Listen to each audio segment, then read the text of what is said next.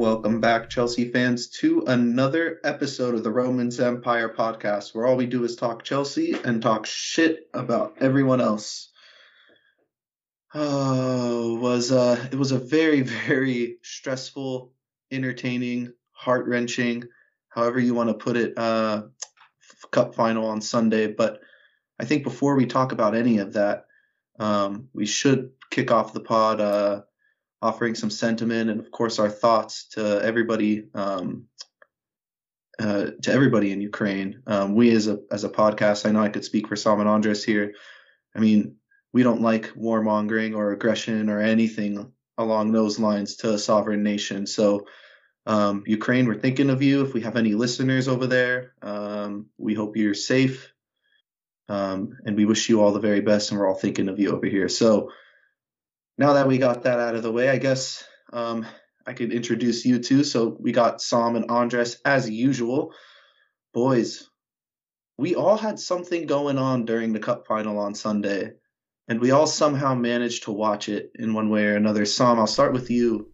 How was your cup final experience? Well, I watched the full match and the first half of extra time at home. And then I drove to my parents' house. And I got there by the end of second extra time to watch the penalties because it was my mom's birthday. And we had a brunch with family coming over. So I watched the penalties. And pretty much the only part of the match I didn't watch was the first 15 minutes of extra time. But my God. I mean, we have matches like this a lot where we look like the better team and we don't end up winning. But in this scenario, against this team, it really hurt to not walk away with silverware in this match.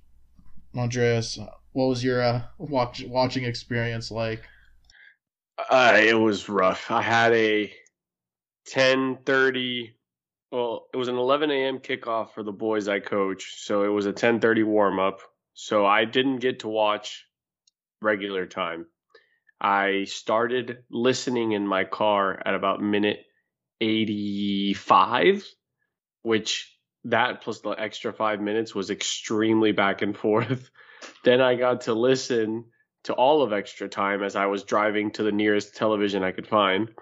And the most infuriating thing was hearing the announcers give me the play-by-play of the Lukaku, and then out of nowhere, just go, oh, just kidding. Are they calling offside? But I did make it home to the TV and catch the penalties, which was just a nice little cherry on top of sadness with anything football related for me on Sunday, because I did also lose the game I coached. So Damn. It was football wise, it was not a great Sunday. I took a nap, reset the day, and I ended my Sunday by going to Hamilton. The play is here in Houston, so I got to have a little switch of tone, I guess you could say, to my Sunday. And you mentioned that like you reacting to the Lukaku goal. Well, I was driving during the Kai Havertz offside goal, and when it happened, I'm in my car and I scream at the top of my lungs, "Fuck yeah! Let's go, Kai Havertz, big game player!" And then because I'm not watching it, I'm just listening to it, and then they announced that it wasn't a goal, and I scream, "Fuck no!" Like if someone was driving next to me. They 100% thought that I killed someone or something terrible happened to me, but that's what it felt like. I mean, I celebrated the Havertz goal like you, Sam. I freaked out. I just got out of the shower. I was already almost an hour late to where I was supposed to be. And my location was a 2.5 hour drive. So I get out of the shower. I see the goal. I celebrate it. I nearly dropped my towel, and then the goal gets called back. It was there was a few times in that match where I screamed to the optimum level, like my vocal cords were pushed to their limit. 3 separate times in that game: the Mount miss, the challenge on Chalaba and Kai Havertz, his goal being ruled out. And when I got to my parents' house and I was reacting to the penalties, my mom walks in. She was like, "Man, this is the one thing I do not miss about you living here, Sam."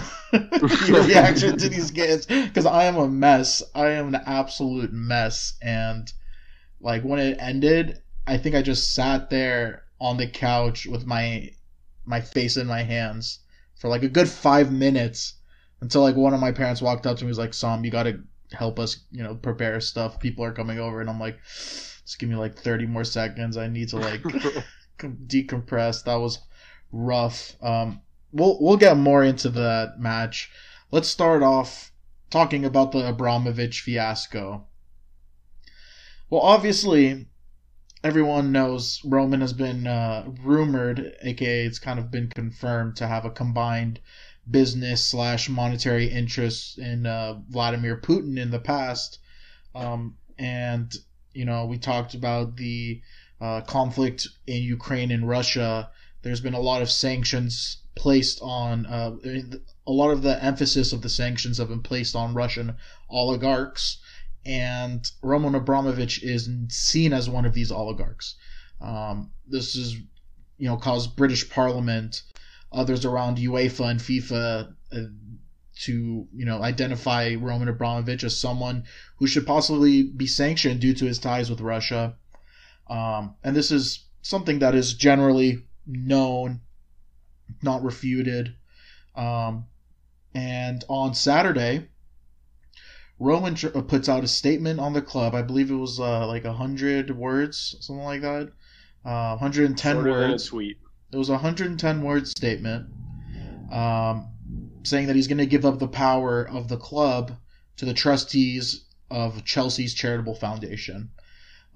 This includes 6 members: Bruce Buck, the Chelsea chair; John Devine, he's a partner at a sports legal firm called Muckle LLP; Emma Hayes, of course, the Chelsea women's manager; Piara Power, which is a great name; the chair of anti-discrimination network FAIR; Paul Ramos, who is Chelsea's finance director; and Sir Hugh Robertson, the former sports minister.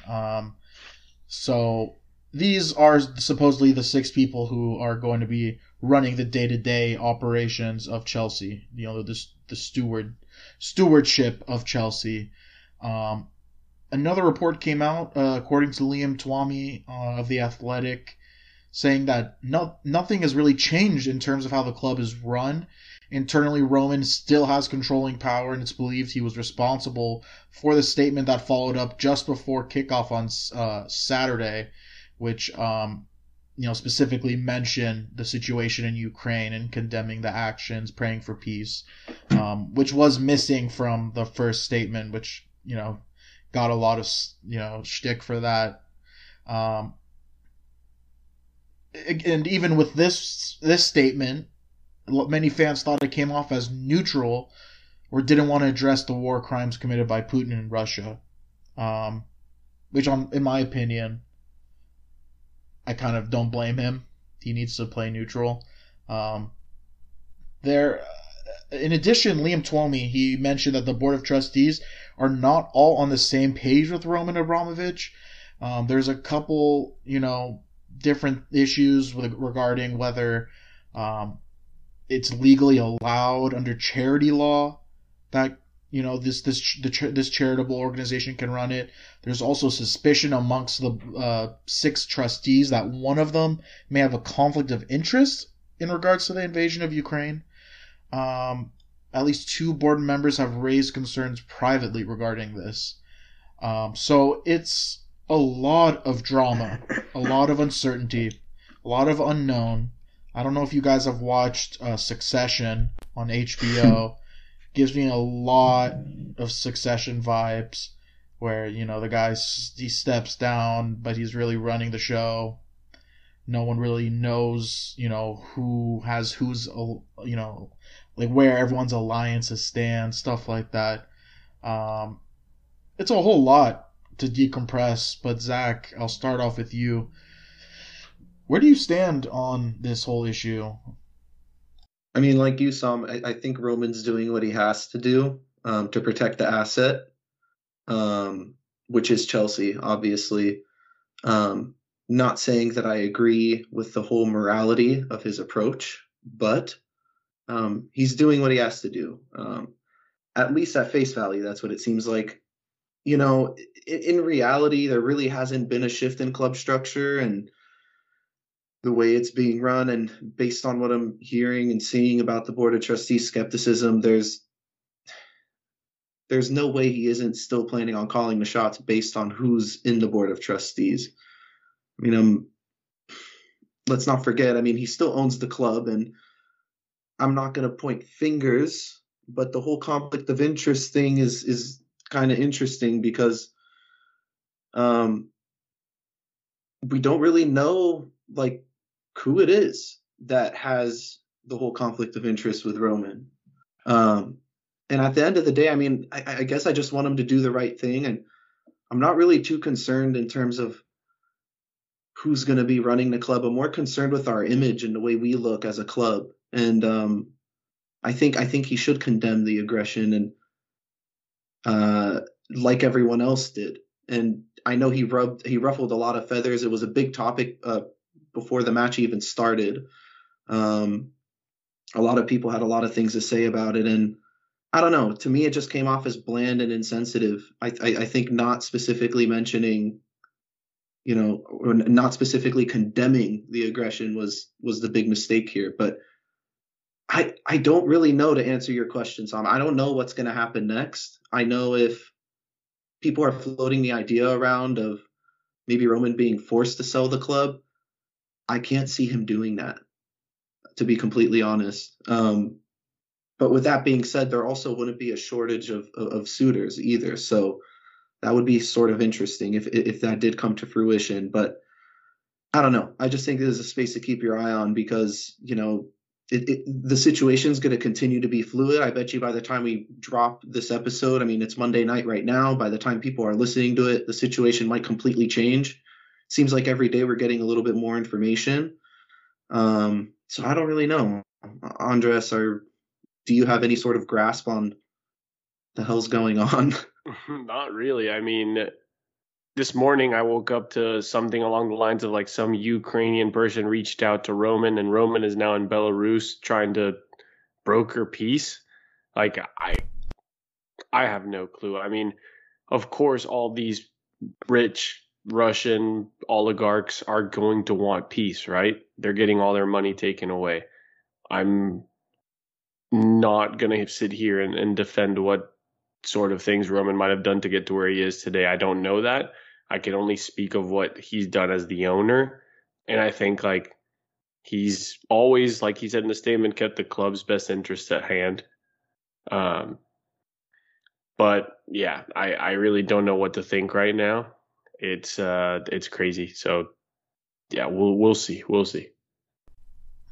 I think something that you guys have to consider as well, and this is something that's also known, that Russia, the state, does not take too kindly with dissenters. You know what I'm saying? Right. And that has a lot to do with his physical safety, not publicly going out and condemning Vladimir Putin.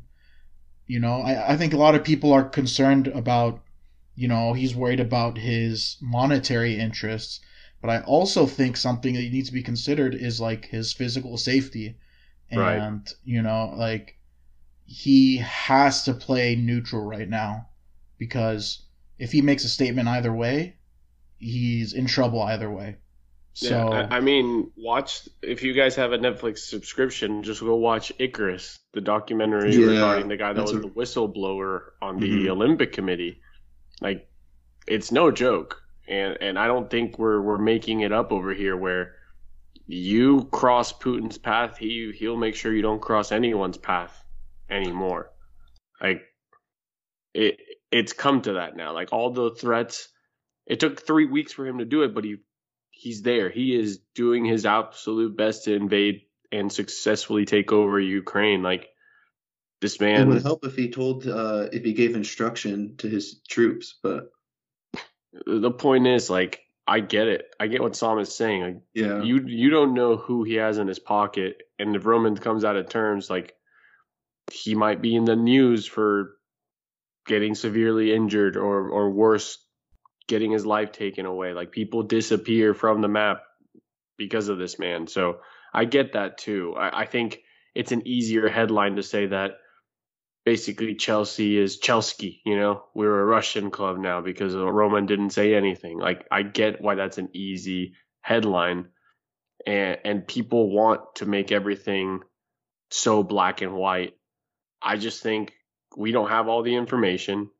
Nobody is looking at it in a kind of microscopic way. They're just looking at the macroscopic. Oh, we didn't denounce Russia. It's like, well, I mean, he needs to find a way to fight the Russian decision by the government to start this war without, like Sam said, getting himself or his family hurt. Like, there's more to it than just the money. And I find it hard to believe that a man that's been so charitable and who has been denouncing Putin left and right for the past 5-10 years is, whether he started sketchily, I don't think he's still. I think he's been trying to wash blood off his hands for years now. So you know what I mean? Like, I think he's been actively trying to do so. So it's too easy to just jump on the bandwagon and say Roman is full Putin. You know what I mean? Yeah, I do want to point out Roman's daughter has been tweeting, anti-Putin / pro-Ukraine stuff, I guess, for lack of a better word. So I mean, she's stuck her neck out there. She took the risk. That's why I'm saying I think Roman should too. Granted, I do understand the risk that comes with it. I get it. I'm not in that position. No, so we're putting ourselves at risk as well, Zach, for making these statements. I mean, we're at risk right now. Anti-Russian propaganda is our really podcast is named after him. Exactly. Putin's coming for us. Yeah, exactly. Come and get me. Come and get me. But yeah, I think it's a really crazy situation. Still a lot more to be resolved, it seems, with just like the handover process between Roman and the board of trustees. So we'll keep you guys updated with what comes in throughout over time. And we'll start taking new podcast names just in case, save it in the back pocket. Yep. We are currently the podcast formerly known as Roman's Empire Pod. I like Trustees Empire as well. Board of Trustees Empire Pod. Yeah, I like that. Nice and short. Bot Empire Pod. Bots? Is that Board of Trustees? Okay. Yeah, BOT. I thought you were calling us bots, but okay. Like robots. Let's move on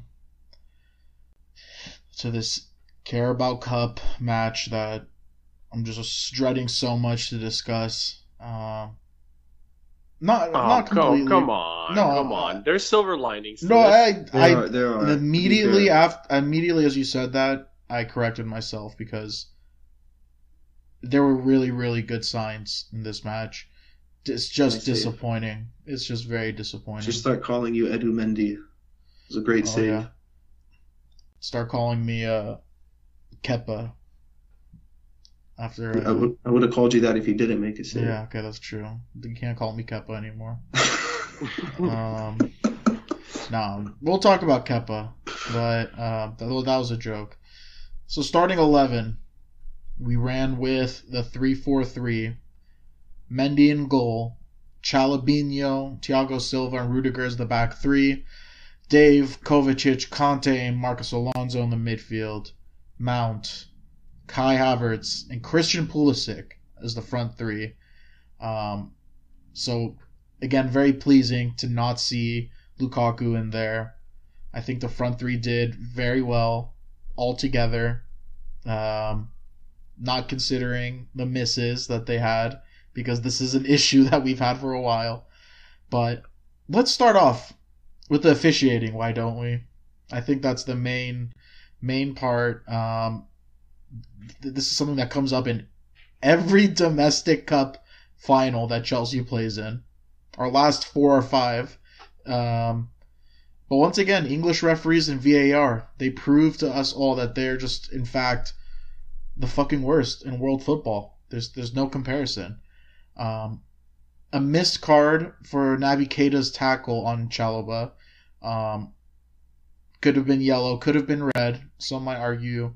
I think any card was warranted. Like, a card at least was warranted.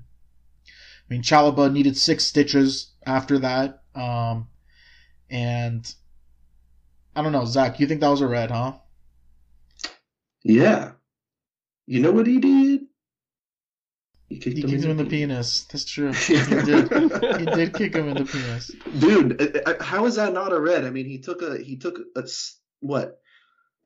Every single stud from the bottom of Naby Keita's right boot to the groin. And I mean, we see straight reds for those types of challenges all the time. And I don't even think it's the type of contact Naby Keita made. I think it's the way he made the contact. He kind of slowed down for a bit and then jumped in for the challenge at the last minute. He was the one that was late on that. And it was fucking bullshit. I mean, I don't know what else needs to happen to constitute a red card in that situation. And like Trevor Chalobah said in his tweet, the ref is standing right there. The picture Trevor Chalobah posted, the ref is looking right at the play as it's happening. He's maybe 15 or 20 yards away max. There's no way that's not a red card in my situation. I think he swallowed his whistle. I think he didn't want to completely change the whole outlook of the match because that, obviously Liverpool going down to 10 men, getting leggy as the match goes on is going to make a big impact. But for fuck's sake, I mean, we have to get the benefit of the doubt there. And go look at the monitor and see where the contact is. It's just, I mean, and in both ways, the type of contact he made, the lateness of the challenge, it ticks every box. Andreas, do you feel strongly one way or another? Is there a different way to feel? I mean, I don't know. For me, I just think that if he gave him a yellow, I would have been okay. Like, I'm not in the position that it should have and it must have been a red. I think it could have been a red, but it also could have been a yellow. Like, definitely a warning has to have been. But I just don't see how you walk away from that with nothing. Period. Like, yeah, exactly. And like, the thing that pissed me off is, like, during the matches, because I went back and watched everything. Like, during match commentary, I believe it was the CBS crew saying, like, oh, it was nothing. ESPN. And then, like, it took the post-match man of the match at nighttime for Jamie Carragher and Mike Richards to be like, oh, shit, no, we got this wrong. It's like, how? Like, how can your bias get to the point to where this happens once a year now to Chelsea, and where a player legitimately gets studs in the knee to hip region? Like, I can point 3 seasons, and we'll get to the details of the finals specifically, but like 2 years ago it was Maguire on Mishi. I believe it was also 2 years ago, or maybe earlier, when Son did it to Rudiger. Mm-hmm. That one got the VAR called correct, but it wasn't even blown originally. And then this one, man, Trevoh came out and said he had 6 stitches done, yet nothing came of it. Like, it's really just so ridiculous that it happens to us constantly. And it's not just what we'll discuss later with offside. It's these aggression red cards, because that's the thing. It's aggression. So, yeah, I think it should have been reviewed. Just one more point on that. We weren't the only ones that got shafted by VAR this weekend. Everton did also, with a clear handball that the referee had the option to VAR check as well. So it's okay if you miss the call, but make it right. You have the opportunity to do that, and there's a lot of other footballing federations around Europe or refereeing federations around Europe that get it right. Like, zero statement from our refs in either of those cases, by the way. Yeah, and by the way, just to kind of caveat that, there was the MLS's opening weekend this weekend, and they seem to get the VAR spot on. I mean, they make their decision within a minute, and it's the correct decision. Just beyond me. Yeah, I mean the Lukaku one also that is still being debated. We did get a Twitter question. This one's from Nana at NanaYeb3. He she is it Nana? She, I think it's she. Yeah. She said, "Hello, pod. Do you think that Lukaku's goal wasn't offside? I've watched it over and over again, and I still can't see it. They did the same to us against Leicester in the FA Cup last season with Chilwell. I still don't understand how they get like the relative location for these two lines because, the commentators were kind of idiots on ESPN at least, saying that the line was made at, Lukaku's the end of his sleeve, because that's a handball either way. If it hits his elbow or anything like that, that's a handball. So that wasn't what they used. They used his knee. If you look at the line, you can see that it's the front of the knee is where the line touches, and it also happens to touch his arm. So it's definitely not being used off, where his sleeve is. But I just you can see that Van Dijk's foot, there's like a difference in color in the grass. You can see Van Dijk's foot was farther ahead than Lukaku's knee. And they just changed the rule this season where if an offside call is too close to call, you give the benefit to the attacker. Where has that rule gone? They just implemented it this year and it's not being applied. I mean, it really, I still can't understand how we have this technology and we're not able to get the calls right with something that's objective like that. Not only that, Sam, but whatever happened to clear and obvious? What is clear and obvious about overturning that call? Well, it was called offsides. It was called offsides. Was it? Yeah, okay. It was called offsides. Lukaku still went in, and he took his goal really well, But that's the thing; it shouldn't have been called offside to begin with. Yeah. The rule says you play the ball exactly. You blow the whistle, and then if the flag goes, okay, it's a goal. Let's check the video. That's how it's supposed to be. And at the end of the day, man, the lines are supposed to be thicker. You're supposed to give the benefit of the doubt to the attacker. And yet again, nobody's looking at the point of release of the ball. It was the same exact issue last year in the FA Cup final with the Leicester City, with the Chilwell goal to draw Leicester City, where the frame they selected there, because I haven't gone back to find the exact frame, but the frame they selected there, the ball had already left Thiago Silva's foot. Yeah. You need to find a way to where there's duality in the cameras, where one part of the software is looking for the ball and the other part of the software is looking for the player. Because right now you're just clicking, and the VAR ref can choose whatever freeze frame he wants. It's not about getting better software. It's about getting better human beings that have the IQ to implement that correctly. Robot refs didn't mess up at the Club World Cup. Just saying. But that's what I'm saying about all the other leagues around the world. They seem to have some sort of grasp on it. I know that there's a lot of controversy with it in Turkey. We heard Nico talk about that in the Champions League, but not everybody gets it right. But the majority of them have seemed to get it, and at least in the major tournaments, the calls for the most part, the percentage of correct calls is much higher than it is in England. I mean, I don't have the numbers in front of me, and I never even looked it up, but I'm pretty sure all three of us would bet our house on that.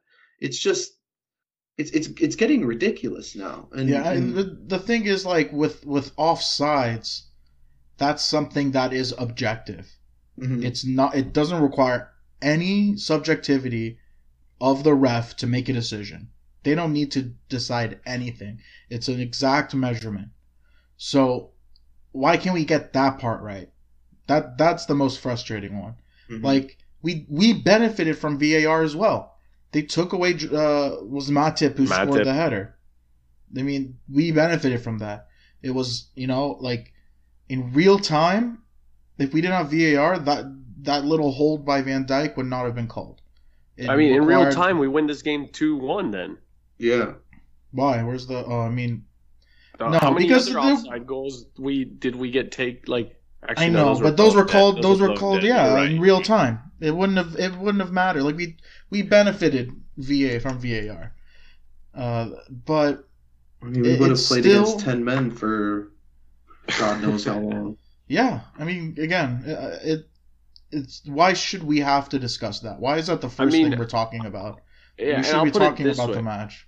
Right, and glad, thankfully, we'll get to it next. But I'll put it this way: had we played Man City, the Champions League final, had that been a domestic cup, we would have lost. Somehow, Yeah.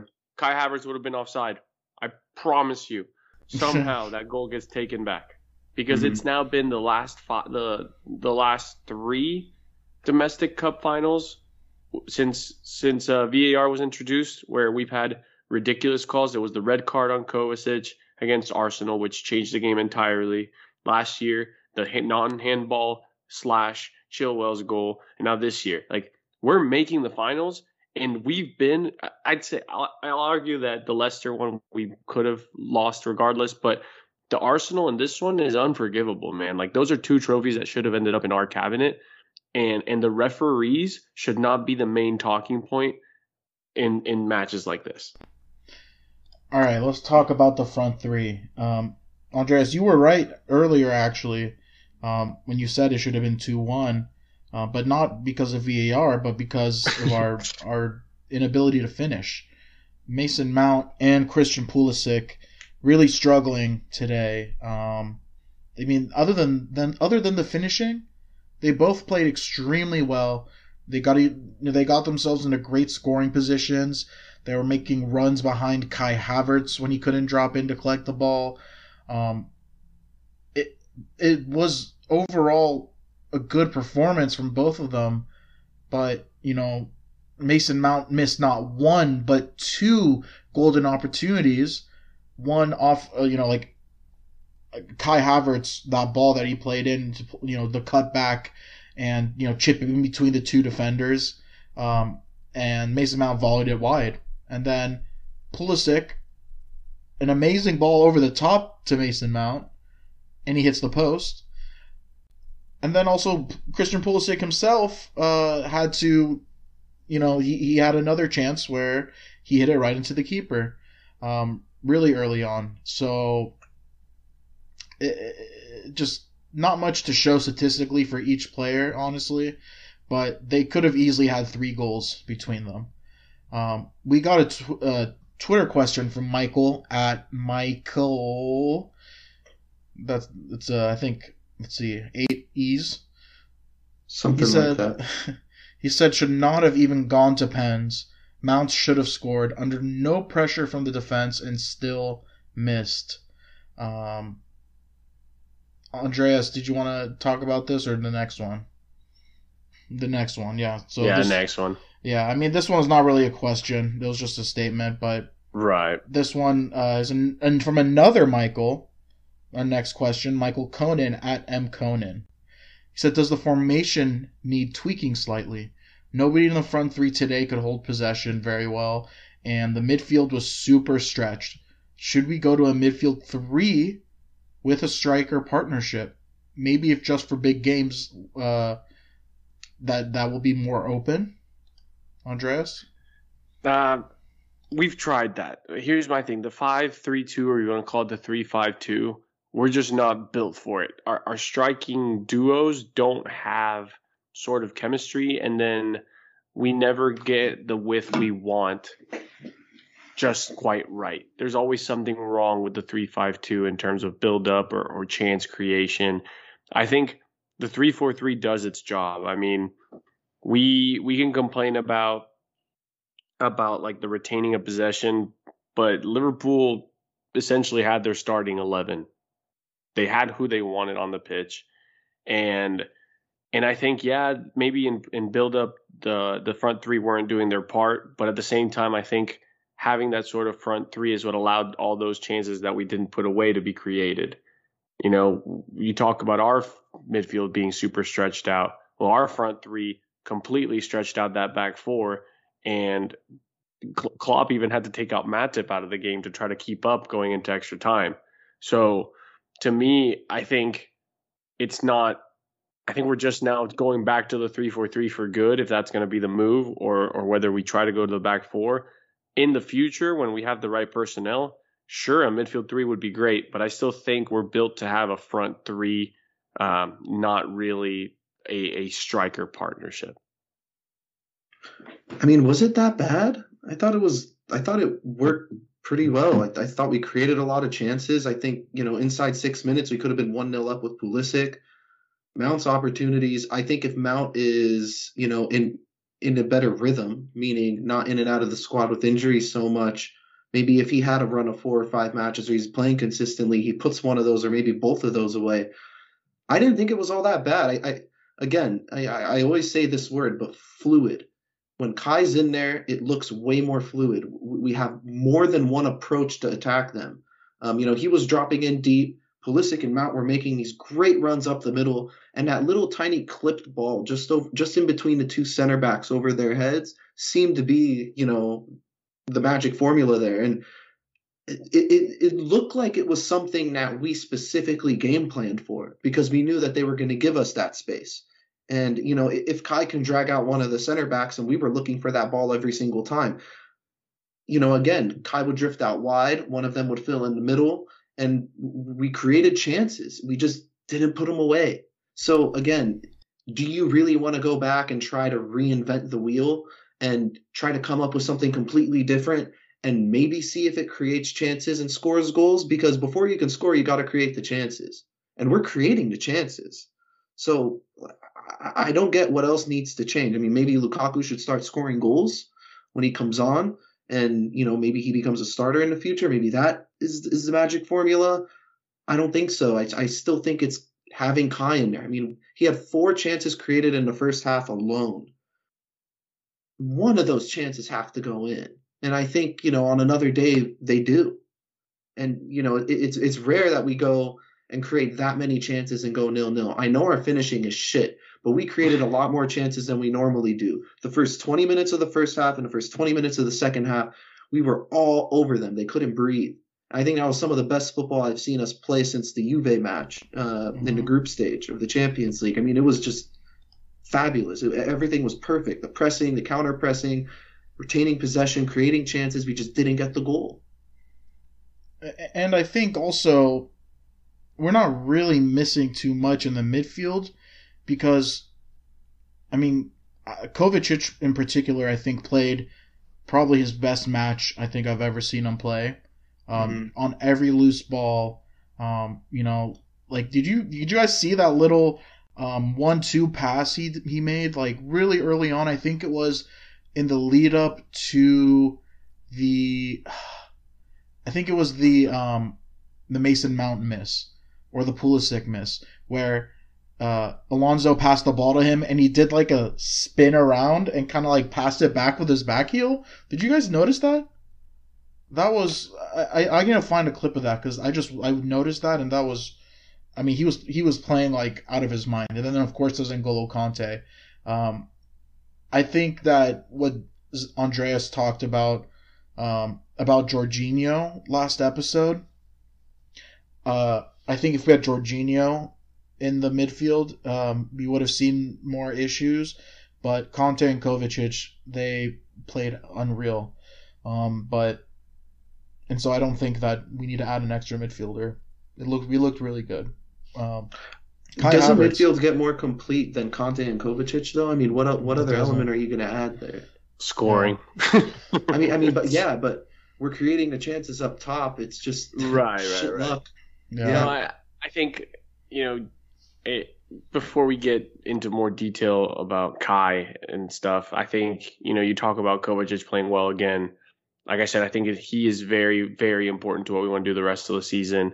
I think he's one of those players that just shines against Liverpool. We have a few of those guys that always drop 10 out of 10s. I would say like Rudiger always plays well. Alonso, for some odd reason, which makes no sense physically, always plays amazing against Mo Salah. Yeah, on the defensive end. Up against.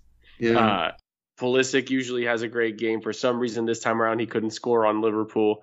And then the main man right now, Kai, has had great Liverpool performances in the past, and he adds another one here. So again, I'm not trying to say Jorginho is unusable. I just think in a game as high paced as this one with Liverpool, where you need to take advantage of the fact that they do have someone like Trent Alexander-Arnold that doesn't defend when he's a defender, you can't have a guy that's going to tinker with the ball 12 times before deciding to make a pass forward.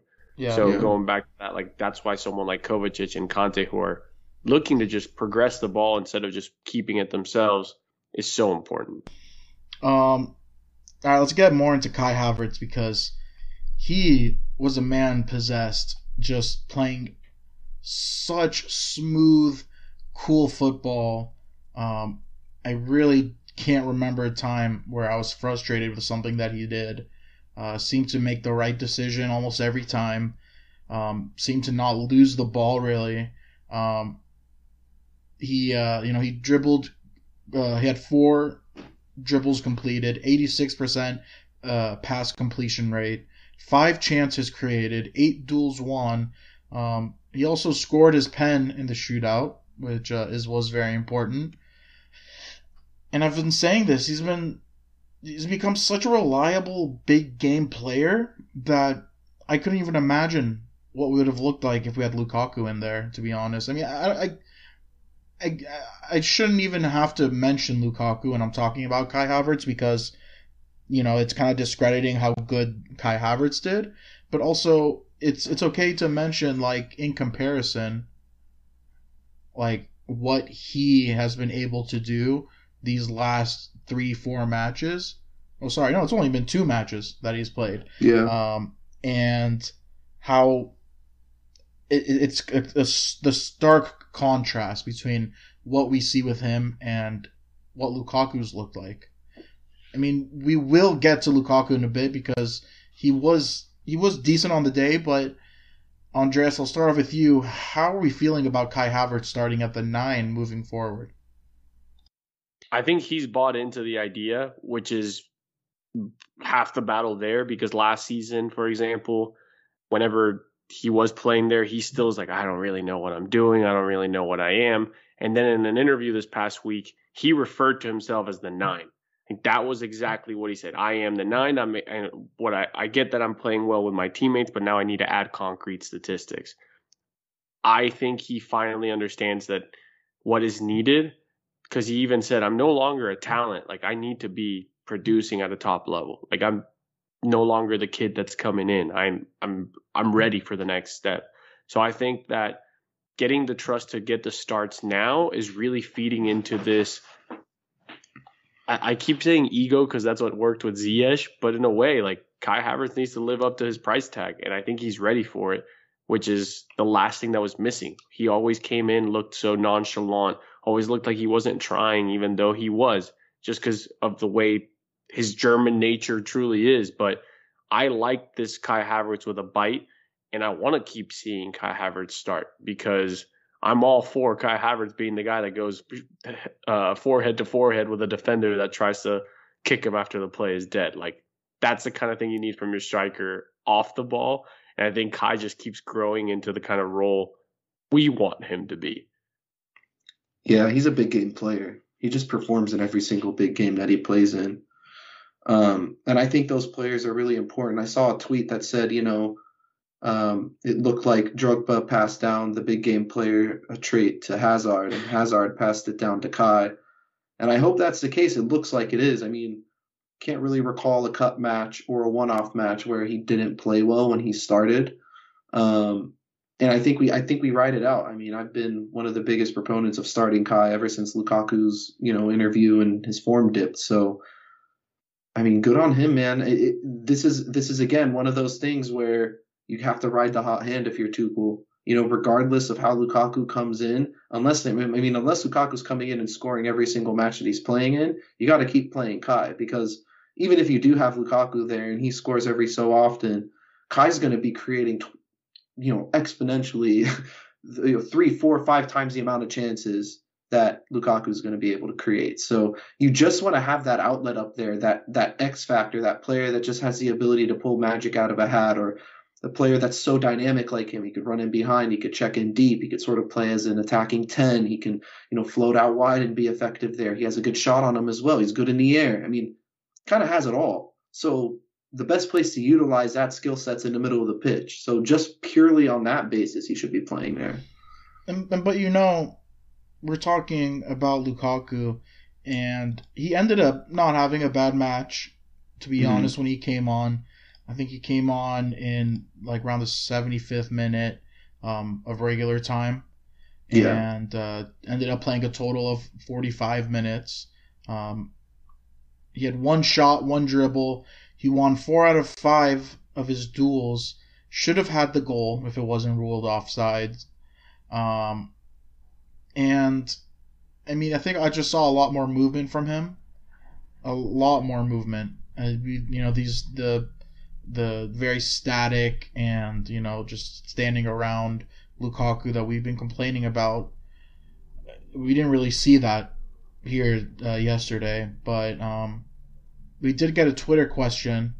This one's from Prashanth at Prash _ CFC, who has been absolutely on fire on our Discord lately, just going to bat for Lukaku. I got to give respect to anyone that tries that hard to, defend Lukaku like this. But he did write in a Twitter question. He said, "How do we integrate Lukaku into the setup? We looked exactly like we did last season, where we looked great but ended up eventually missing chances when it mattered. Will Tuchel work on getting this to work in potential one-off upcoming big games?" I mean, how do you integrate Lukaku? You get him to play the way he did in this cameo. He fits. We've seen him fit in a 3-4-3 this season. He just needs to move and not be selfish when creating spaces. He has to be more than a one-dimensional striker that runs in a straight line towards goal and waits to poach a goal. And that's how he got his goal today. Movement. The run came from it was like a diagonal run from the middle to the outside, and then he did his dribbling inside the box. Like, that's the sort of thing we need Lukaku to do. I'm not saying completely copy Kai Havertz, because I don't think he has the agility to completely go out in the wing, but drop in. Play the ball back to your midfielders. They play the ball through to the wingers, and then you run into the space that now is behind them. Mm-hmm. That's all you need. Get the guy to be motivated on the pitch to work for others, and almost just like take off the pressure on yourself to have to score.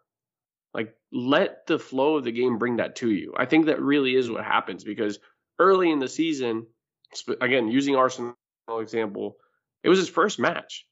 Nobody was like, oh, Lukaku has to score day one. But then after he got hurt and the goals weren't coming from somebody else, all this pressure is on the big man to score. Just play the game, get in the right places, do the right thing for team. When you do the right thing, good things happen. And so I don't think that Tuchel needs to rewrite the formula. The formula is there. He just needs to commit. What do you think about that, Zach? I think it's important that Tuchel doesn't try to fall for this whole, okay, he had a good performance, let's give him, some more time. I still think that Kai should be the number one, and that Lukaku should be used as a sort of, for lack of a better word, super sub, similar to the way he was used here, right? Just to give us a different element in the attack when we need to be aggressive and get a goal. The only way that I can see Lukaku getting his way back into the team is if he just scores a ridiculous amount of goals off the bench. I mean, if I was a manager, that would be the only way you can get back into this team, because when Kai plays, he creates so many chances.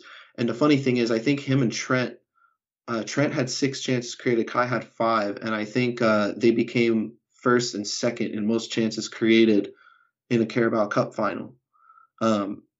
It just kind of gives you an idea of how involved Kai actually was in the build-up play. And I know, Sam, you said 4 or 5 matches. It seems like that, even though Kai's only started for 2, because it just seems to fit so well, and he seems to find the game more naturally as opposed to chasing it. And I think for Lukaku, Andres, he has to kind of rip a page out of Kai's book in that way too. Just let the game come to you. right? Yeah. Just get into the flow of it. Link up some play. It's fine if you don't get your goal, but if you make a hockey assist or you're creating for your teammates, that's going to give you the confidence to strike through the ball next time when you're in on goal, right? It's those little things that just kind of add. It's about getting those little victories and building that into enough momentum to get that goal or to get 2 goals or go on a run of games where you're just scoring left and right. But for me, guys, I still think he's a super sub. I mean, granted, he did a lot in this game and he looked good, but that's it. I mean, he looked good. There's not really much else to be said beyond that. I think Kai has looked much better. Lukaku's other shot. If you have Kai in there, sorry to cut you off, Sam, but if you have Kai in there with Lukaku, you're also forcing him out wide, and now Kai doesn't become as effective either because it's unfair to even criticize him because he played so well, but he did drift out of the game when he got pushed out wide. He wasn't as involved. He wasn't getting as much touches on the ball. So if you want to integrate Lukaku, you also have to find a way to make that work with Kai because right now Kai's our best attacker, full stop. Yeah, and I mean, you also have to consider that Lukaku also, I mean, at the end of, I think it was in stoppage time of regular time, he had one shot like that what's this guy's name, Callagher, had a really nice save off of it was Marcus Alonso running in really late and somehow getting the ball off right before it went out of bounds. And Lukaku had a great touch towards the goal, and this guy Callagher stuck his leg out and saved it. That could have ended the game. Yeah, it was a back heel.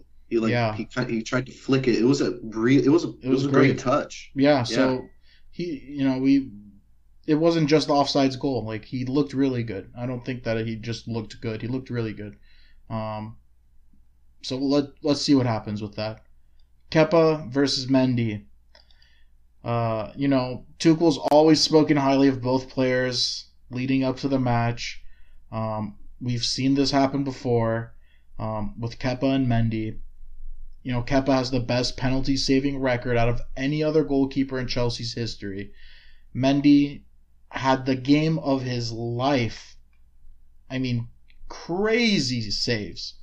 Arguably would have won man of the match if he stayed on. But, Tuchel electing to bring Kepa in at the very end.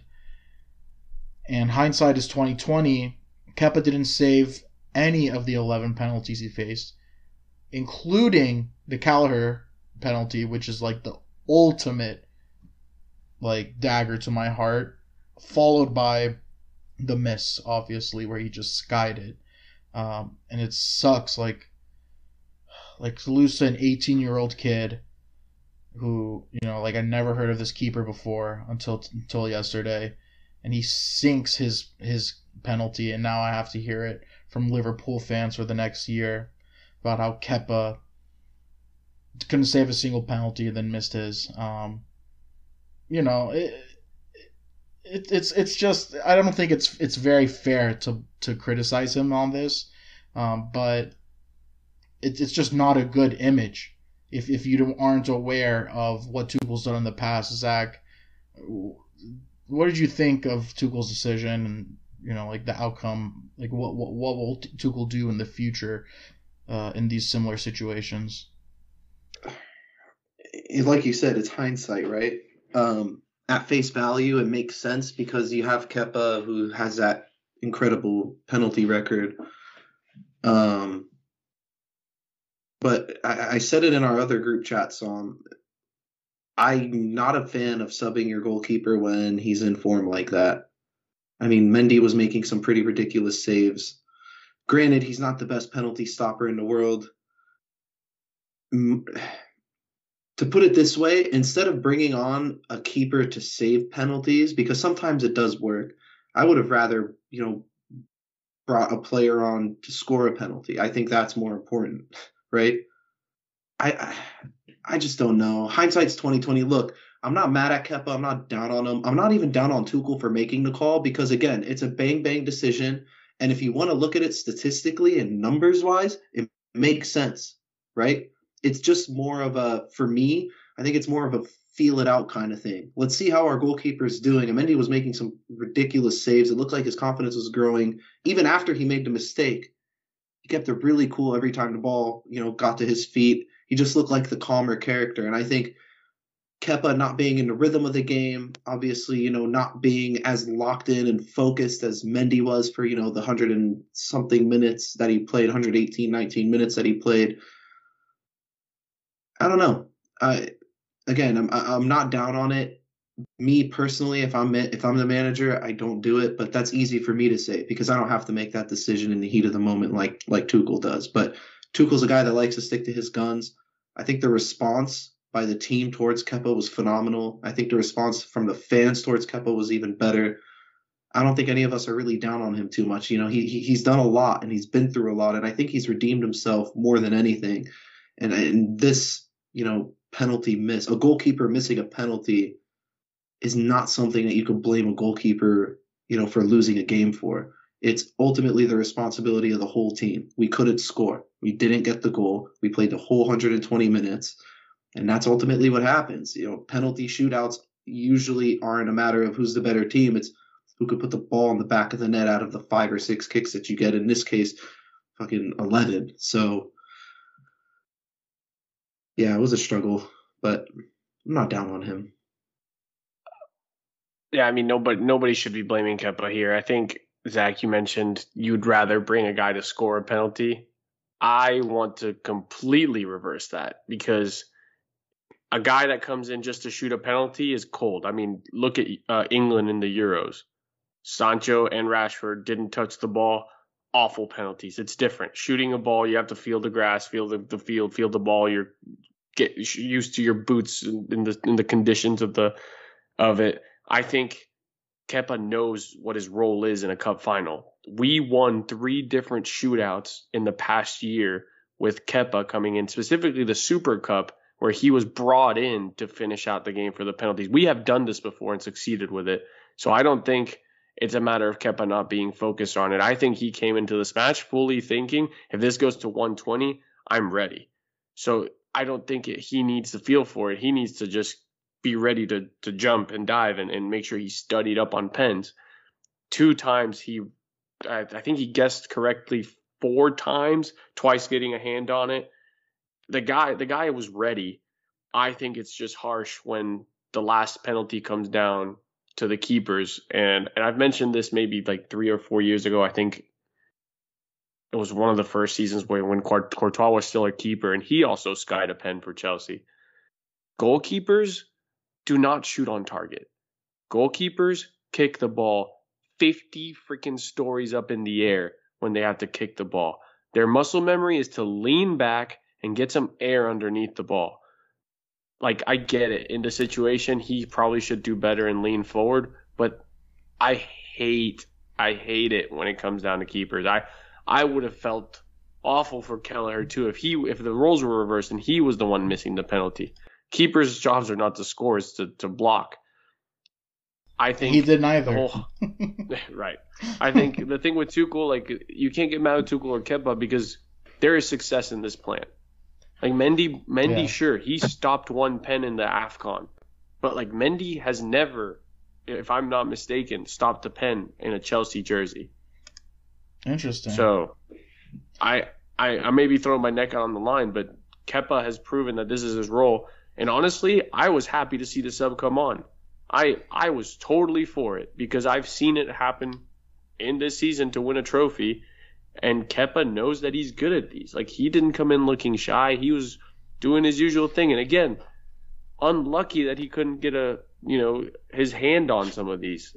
It just really sucks. Fucked up the Van Dijk one. He cheated over, and it takes more.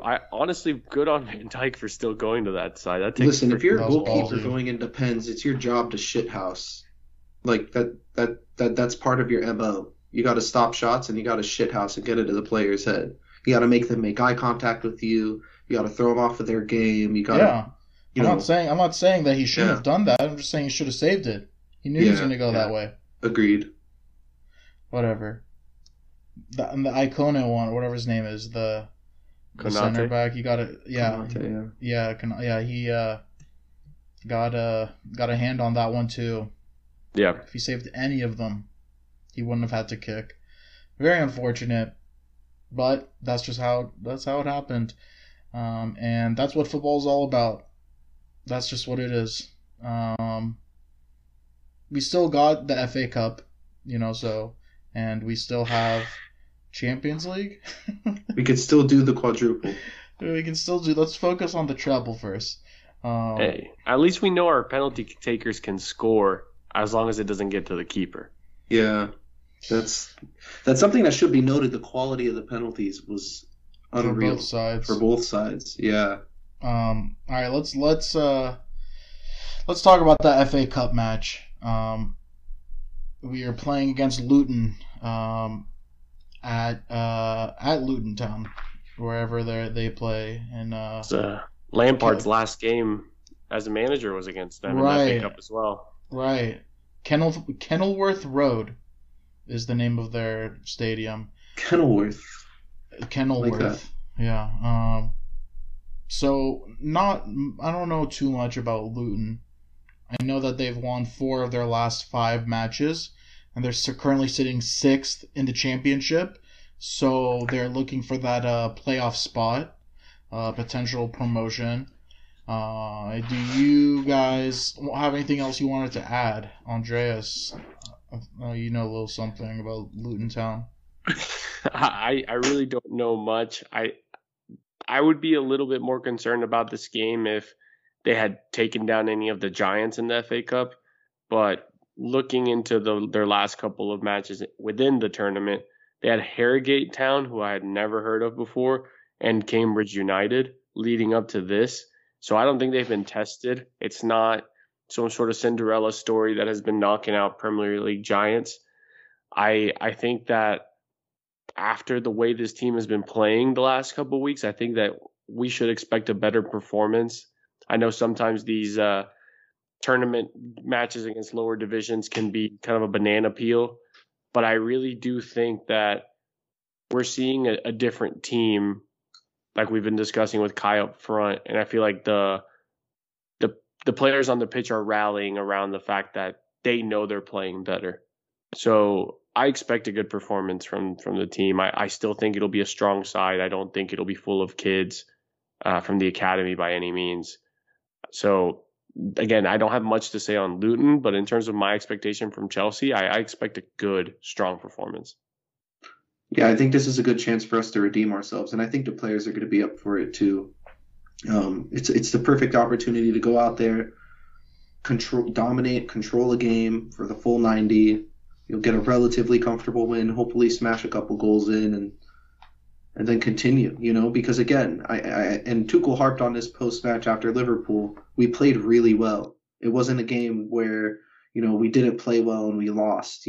I think we did enough to win that game besides score a goal in the 120 minutes. So I hope we put out a strong side. I mean, I'm going to kind of stick my neck out there. I think it'll be a clean sheet. We've been defending extremely well as of late.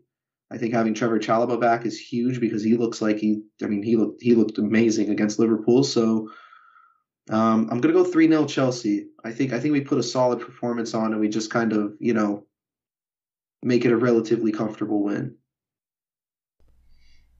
I think the team needs to put in 4 or 5 goals against this side. We just need to see the ball get into the back of the net over and over again. And the good thing is we have a really, really easy upcoming schedule.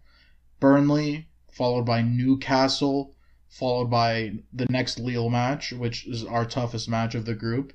Then we got Norwich, Brentford, Southampton, Leeds. All of those clubs are currently struggling. And we have the opportunity to just blow them all out and go on this crazy run where we just figure it out and then finish off the season on a strong note. We do have that potential, guys. Yeah, I agree with the fact that I think a lot of goals need to come in this match, Sam. I think for a different reason. Number one, yeah, we need to break the duck from the championship. But you mentioned it being an easier schedule. I think, for example, the Burnley match is going to be quite tough. they just beat Tottenham, right? They beat someone big recently. Yeah, they beat Spurs. Yeah. They're on a little win streak here. So they're like pushing out of the relegation zone right now. They're 2 matches behind, and they're only 1 point below Everton to get out of the relegation. Then you mentioned we have Newcastle. They've been playing a little bit better. I think they're a little bit more safe. So it's maybe a little different there. But the eventual Leeds match, they might be on a new manager high.